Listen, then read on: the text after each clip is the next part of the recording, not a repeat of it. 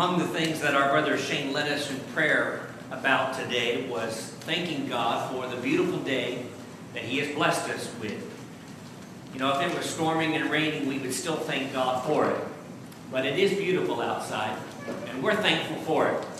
We're thankful for a God that cares about us, that shows us His power, not only in the Word that we read from today, and I invite you to take your Bibles and follow along as we study, but also in the elements of nature that you and I are able to see and visualize around us. Thank you so much for being with us today. I invite you to open your Bible to 2 Timothy chapter 4, to a couple of verses that I want to read that I believe set the stage for our study this morning. Brother David will reference these verses later in his sermon that will appear on the website at 2 o'clock, and I encourage you, as always, to listen to that good sermon where he continues to take us through the powerful yet short book of Lamentations. And it's a good study. See, one of the things about taping in advance is I get to see whether it's good or not. And he's still batting 1,000. They're all great.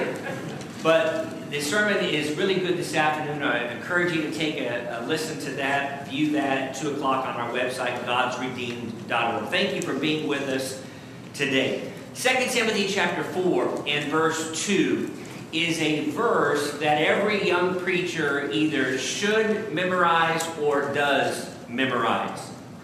Preach the word. Be ready in season and out of season. Convince, rebuke, exhort, he says, with all long-suffering and teaching. And the reason that verse is so important, not only to those who stand up and preach, but the reason that text is so important to all Christians is because we have the responsibility, whether we stand in a pulpit or whether we sit on a couch in someone's living room in an attempt to teach them, or in the lives that we live in trying to evangelize the Word to others, we all have a responsibility of teaching the Word and saying things that sometimes are difficult to say, but yet are important to say.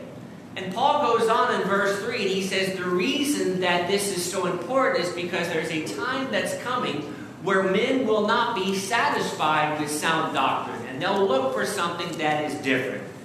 And I use those two verses because I take those verses seriously. I know that you know that our brother David takes those verses seriously as well, in terms of the mission of teaching and preaching the gospel.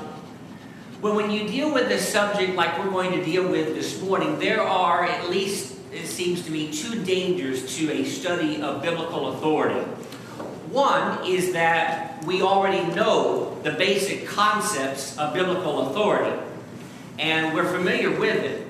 And most of us who have, if you've grown up in the church, as the phrase is sometimes used, although that's probably not the best phrase to use, or whether you've been a Christian for 20 or 30 years or 40 years or longer, you're familiar with the concept of biblical authority, and so you might want to cast it aside and say, I don't need to study that except maybe once every 20 to 25 years, and a good refresher will work.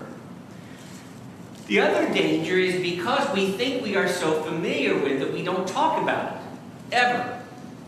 And then we become unfamiliar with the concept, which is fundamental to 2 Timothy chapter 4, verse 2. The idea of preaching the truth and standing for the truth. And the other danger, a third, is that those who are younger, who we are always respectful of, and we are very blessed as a congregation with younger members, that they don't ever get a dose of biblical authority. You say, well, that was something we talked about back in the 80s when I was younger. We don't need to talk about that now because we're more sophisticated in the 20s than we were back then. I believe it's important for us to have a refresher on this. And in fact, in 2 weeks, I'm going to have another sermon, Lord willing, entitled, Are All Churches of Christ the Same? And we're going to address whether or not that's true or not. And we'll talk about that. But I wanted to talk about biblical authority today, what that's all about. I want to address three questions. And the first question is, why is authority important?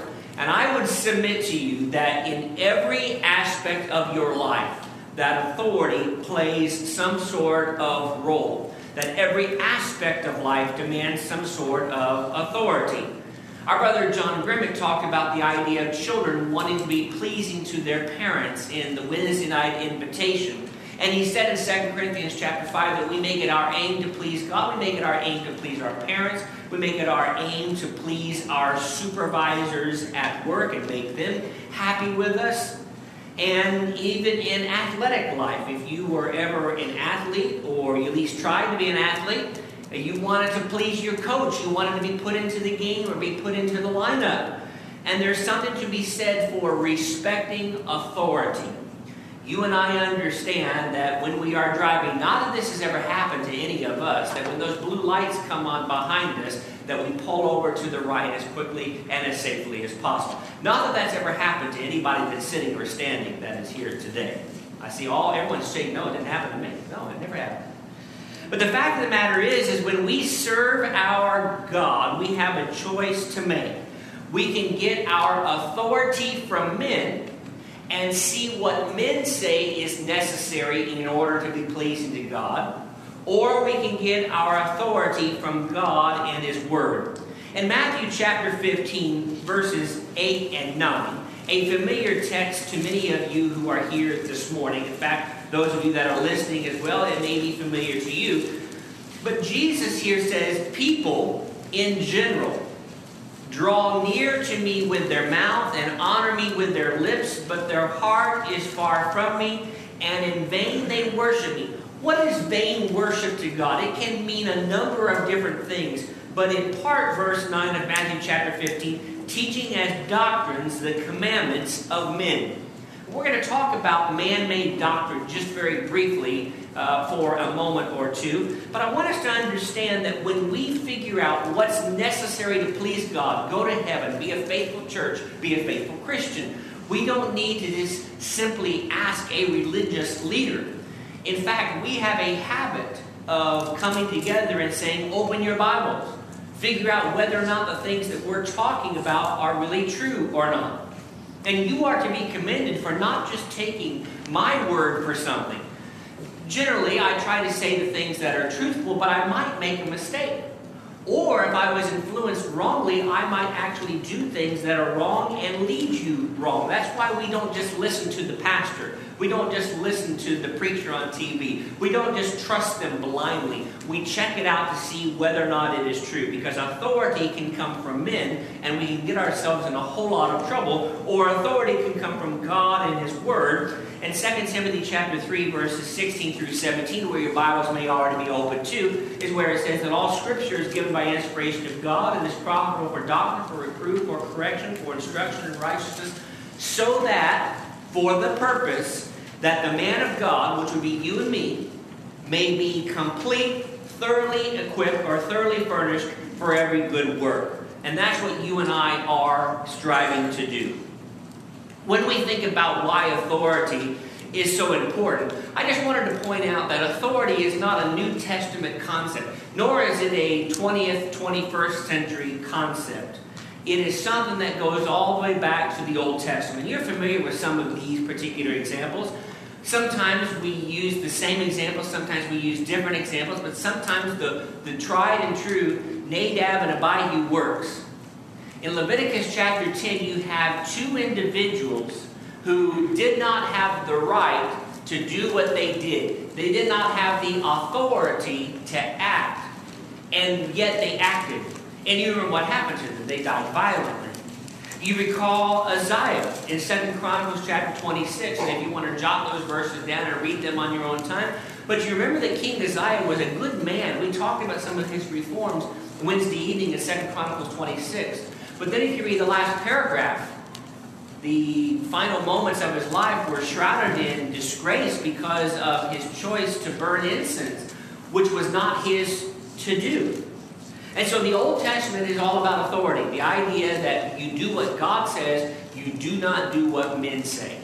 You listen to the Lord, you follow His commands, and you do not just simply follow the whims of some man or your own desires. Well, the New Testament is certainly centered on authority as well.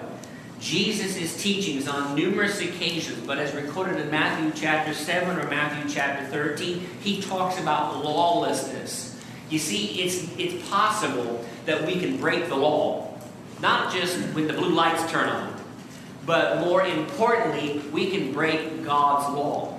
And so when God says that he wants us to, on the Lord's Day, to partake of the Lord's Supper, as we did, and I appreciate Jason reading from Isaiah 53 and doing such a great job of getting us in the mindset for partaking of the Lord's Supper.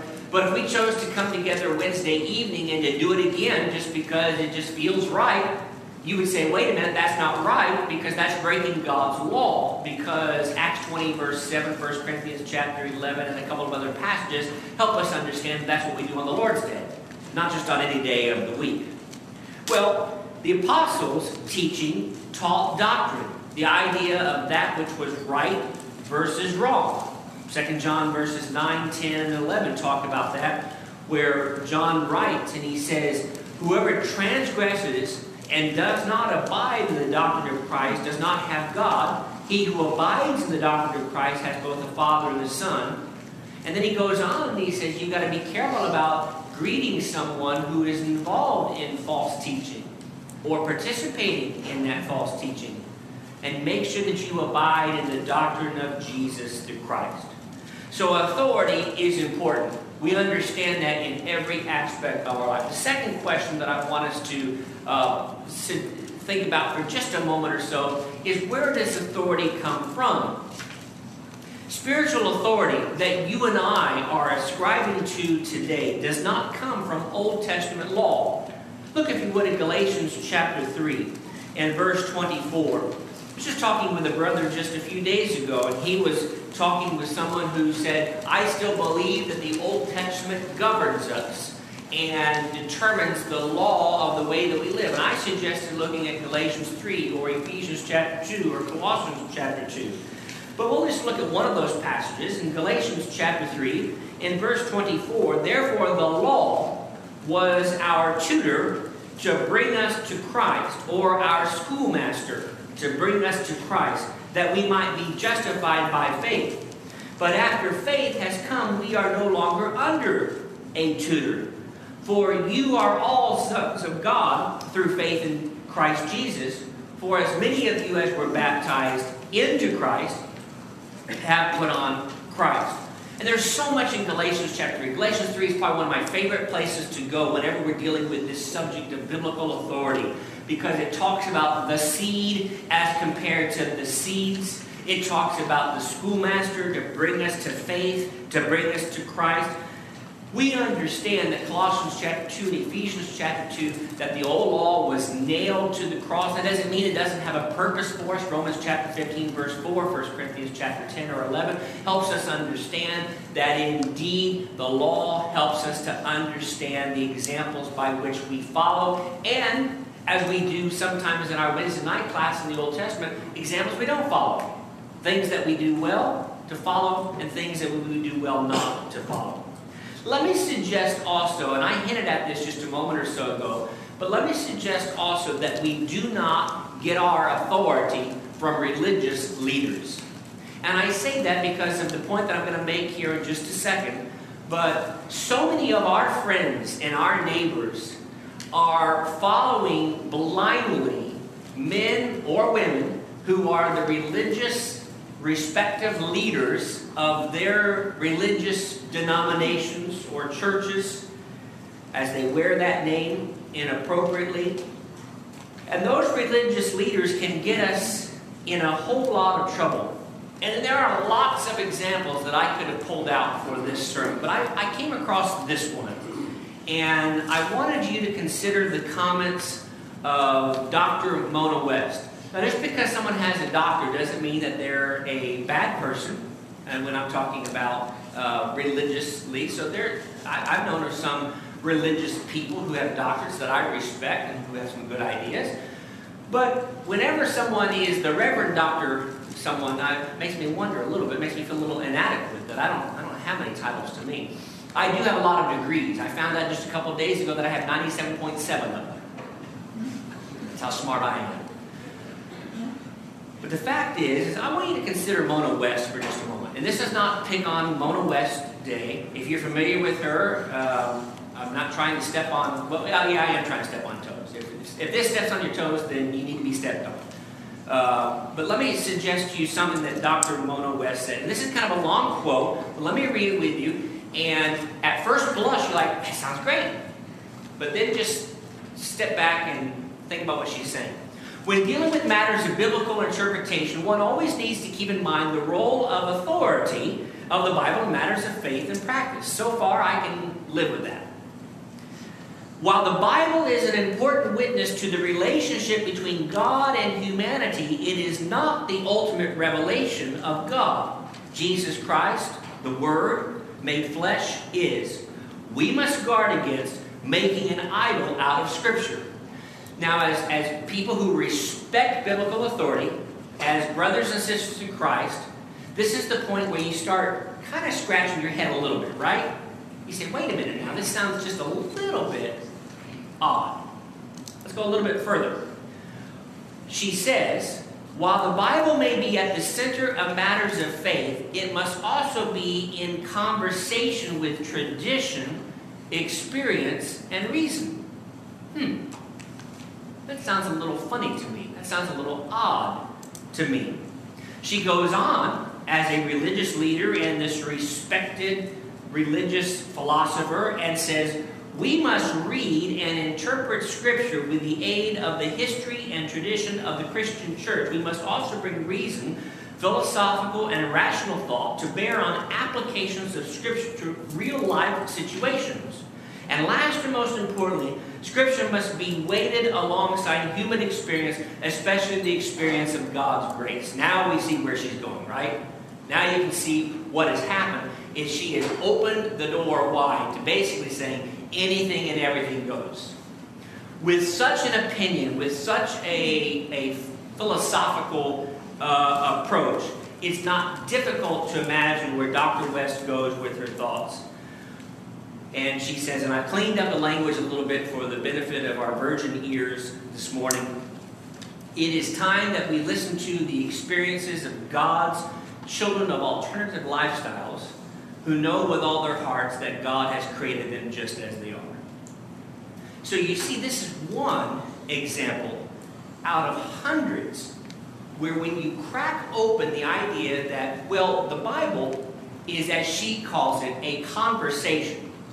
It's not necessarily what we follow at all times. It just gives us a launching pad, a place from which we can begin a conversation. You can allow anything and everything when it comes to a lifestyle choice, when it comes to marriage, when it comes to the choices of how we choose to treat each other, when it comes to lying, when it comes to fibbing. You name it. You open the door to any and every aspect where you begin to sanction God's authority and suggest that we can listen to a man or a woman because he or she sounds intelligent, and you open yourself up to any and every line of thinking. So where does authority come from? Spiritual authority comes from Jesus the Christ. All authority has been given to me, Jesus says. And indeed, in Ephesians chapter 1, all the spiritual blessings are in Jesus Christ. It comes from His Word. Hebrews chapter 9, verse 15 is where the Hebrew writer says, and he says in verse 15, he says, He is the mediator of the new covenant, by means of death for the redemption of the transgressions under the first covenant, that those who are called may receive the promise of eternal life or of eternal inheritance. For a testament, verse 17, he says, is in force after men are dead, since it has no power at all while the testator lives.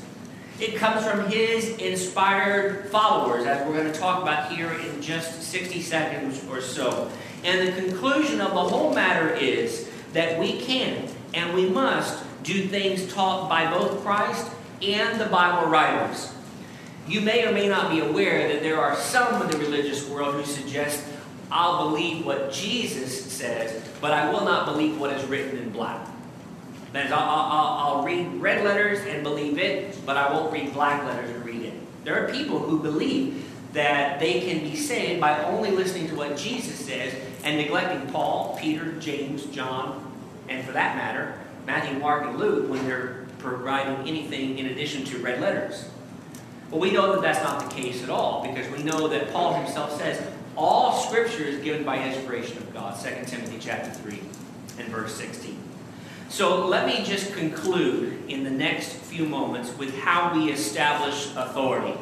And this may be something that you've heard before, but as I said at the outset of our study, those of you who are a little bit younger, who maybe have not heard these things before, you need to hear these things. Those of us that are a little bit older, and I stress a little bit older, we need to be reminded of these things. And those of you that are a little bit or a lot more older, you need to hear it as well, because we are all trying to follow our God. There are three key, different, specific ways a person can receive authority, spiritually speaking, in order to do something, in order to act a particular way, in order to say something, in order to come together and worship on occasions like this.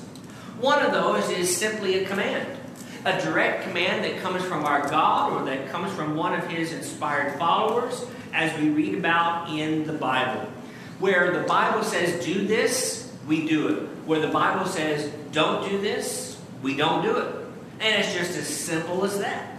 When we come together on the first day of the week, we're doing so because we know that we have a command to do so. And in fact, yes, there's some necessary inference there with Acts chapter 20 and some other passages that we'll talk about in a few moments. But let me suggest to you that when it says, do not neglect one another, do not forsake the assembling of yourselves, that's something that we ought not be doing. And so when we come together on the Lord's Day, which is His day, it is something that we are indeed commanded to do by our God. When we leave today, we'll make a financial contribution, because according to 1 Corinthians chapter 16, verses 1 and 2, this was a command. This is also something that, as we'll talk about it in just a moment, is an example that we follow. Think about all of the big ticket items in what we know and universally know are wrong. Everyone knows it's wrong to take someone's life. Everyone knows that it's wrong to commit adultery, to lie, to gossip. We know those things are wrong because the Bible specifically says so. As a little child would say, the Bible tells me so. And so we know that there are commands that come from God. Secondly, and we can spend a lot more time on that, but let me just suggest to you, secondly, that sometimes an example where a man or a woman has acted in a particular way and did so in an approved way by God, that it's okay to follow that example. And in fact, sometimes necessary to follow that example. Some would say, and you probably have had a discussion with someone at some point, you know, the Bible doesn't say that you partake of the Lord's Supper every first Sunday, or every first week every first day of the week. There we go. The Bible does not say that every first day of the week you must partake of the Lord's Supper. The Bible doesn't say that. Can you find that? I can't find that. No. But that's where we have to come back and say, well, wait a minute now, let's think about this. Where's the authority for the things that we do? In Acts chapter 20 and verse 7, a verse that I referenced just a moment or so ago, what did we find the earliest disciples doing where God was giving them a great big thumbs up? You know, a lot of things that God gives a lot of thumbs. He likes a lot of things. Now, He gives thumbs down to some things too, right? But He gives a thumbs up to Acts 20 verse 7, where the disciples came together. When did they do so? On the first day of the week. And they partook of what we call the Lord's Supper, or communion, or the memorial feast. It has a lot of different titles to it, a lot of different terms that are associated with it. And people will do all kinds of mental or linguistic gymnastics to try to get past that and suggest why it's okay to only partake the Lord's Supper once a month, or once a quarter, or twice a year, or maybe only on one holiday a year. But nowhere else do we put that logic into work. If you're a member of the Rotary Club or some other type of civic organization, I remember being younger and there was a restaurant in Plainfield, Indiana. And it had a plaque up, and it said, the Rotary meets here every Tuesday at 11:30. And I'm assuming that all the Rotarians were scratching their heads trying to figure out when they were supposed to meet. No. They knew 11:30 on Tuesdays. It didn't say every Tuesday. But you understood that every Tuesday. When it says on the Lord's Day that men and women, that brethren in Christ, that saints came together, they did so for the purpose of partaking of the Lord's Supper and of hearing preaching and of doing things that we do on occasions like we have come together today. We do not have a direct command to provide financial assistance to faraway Christians. Yet this church, from time to time, sets aside money to help Christians who have been devastated by typhoon, who have been hit by tornadoes, who have been devastated by earthquakes, whether it be elsewhere in the United States or whether it be halfway around the world. And we know from Acts chapter 11, verses 29 and 30, that that is not only something that we can do, but it is something that we should do. Where it says they determined to send relief to the brethren dwelling in Judea. This they did and sent it to the elders by the hands of Barnabas and Saul. And there you have God saying, I give that a thumbs up. I'm okay with that. That's a good thing to do. There are clearly things that are found in the book of Acts that men and women did that God did not give a thumbs up. In Acts chapter 5, he gave a thumbs down. In fact, he killed Ananias and Sapphira over the events of their lying, of their dishonesty. Any action that the Bible people took and God approved and is not in some way altered by God provides us with authority to act. Let me suggest number 3, that there's another way that we sometimes can establish biblical authority. We have to understand this, including because of things that we've done today. Because at this point, I haven't talked about things that we've done today or where we're sitting today that we have authority for, right? And so sometimes there are conclusions that are just impossible to not come to, where we have to infer that with God's approval, these things transpired in New Testament times, and sometimes because of the advent of technology or the printing press, that things would happen today. For example, our communion frequency. Again, the frequency nature of it. Most people do not disagree that partaking of communion is an important part of religious service if you're a religiously minded person. But the frequency of that, we have to put some things together.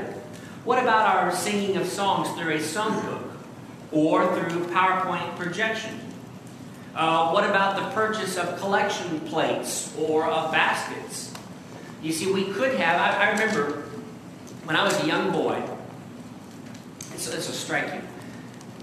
When I was a young boy and a relatively young Christian, we had the evening service, and I was all nervous because I was doing the Lord's Supper and helping pass the bread, helping pass the fruit of the vine. And then the elders had decided that after that they would take up a collection for those who wanted to do so. Well, me and my partner looked down underneath the table, and there's no collection plates. I guess we just can't have a collection. What did we do? We took the lids, and I thought I had to try not to laugh as a little boy. Well, I'm not that old. I was old enough to be a Christian, but I was still young, a little bit immature.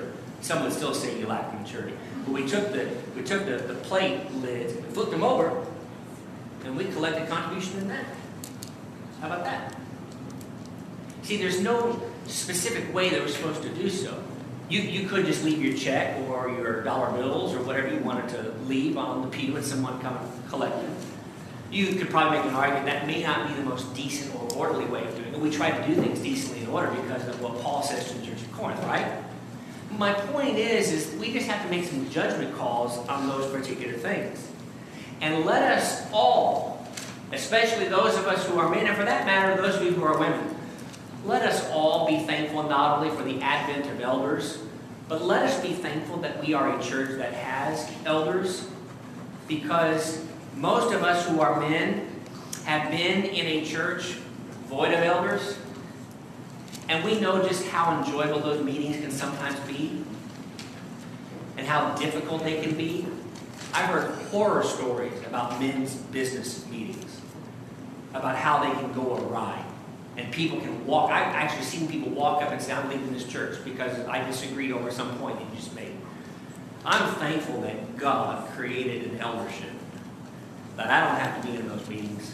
I've been in them, and I'm glad that God has created something by His authority for us. The Bible provides a number of instances where this is used or authorized.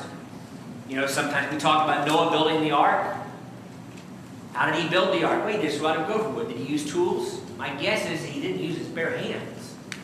But at no point in Genesis chapters 6 and 7, where we see the story of the flood, do we see God saying use tools. But most of us understood that he probably used something to put the thing together so that it would float. Was Philip told to use a chariot, or was Paul told to use a boat to teach? The answer is no. But those are all just conclusions that we came to, which is why we sometimes come by car, by chariot, by airplane, by boat, by train. Authority is very important stuff. And I use the word stuff there kind of comically because this is more than just stuff. But without authority, kids get in trouble with their parents, do they not? Or they'll get in trouble with someone else. Without authority and a respect for authority, we'll get into trouble with the law. And without authority, we put ourselves in the position of God. And ultimately, that's where we end today. Have you been saved? I hope that this is helpful. Not only for those of us who are already Christians, but for those who may be thinking about becoming a Christian. You say, wait a minute. These people take the Bible seriously. These people take the Word and they take it and they say, let's read it, let's understand it, let's apply it. That's what we are trying to do. And so we conclude by asking, have you been saved? And if you have been saved, by what authority have you been saved? Because some man said you are saved? Did some man say, well, by saying the sinner's prayer, that you are now saved? And you're listening to that man's authority? What did the Bible say? We must seek God and His plan for salvation and then act upon that. What does that involve? As good Bible students, we know that it is faith in Jesus Christ. It is a willingness to confess that faith and say, yes, I believe that Jesus Christ is God's Son. Repenting of my sins, I will be baptized to have those sins washed away. You see, we didn't, as a congregation, have a big meeting one day and say, guys, what are we going to tell people is necessary in order to be saved? And then we took like 23 drafts and we worked through them. Our elders did not sit down as pastors of this church and say, now, guys, what are we going to do about telling people to be saved? That's not what we do. We go back to the Bible on every question, on every issue. You say, that kind of makes you guys a little bit peculiar. Thank you for the compliment. Because we want to be peculiar. We are glad to be children of God who follow His commands and who believe those commands are necessary to follow and to put into practice. If you are not a Christian this morning, we are asking you to become one this very day. To make right your life with God. And if you are not right with God and you are a Christian and you need to make some sort of correction, if it's public, do it publicly. If it's private, do it privately. But if we can help you in any way, we would love the opportunity to help you, to strengthen you in any way spiritually. Let us know while together we stand and while we sing.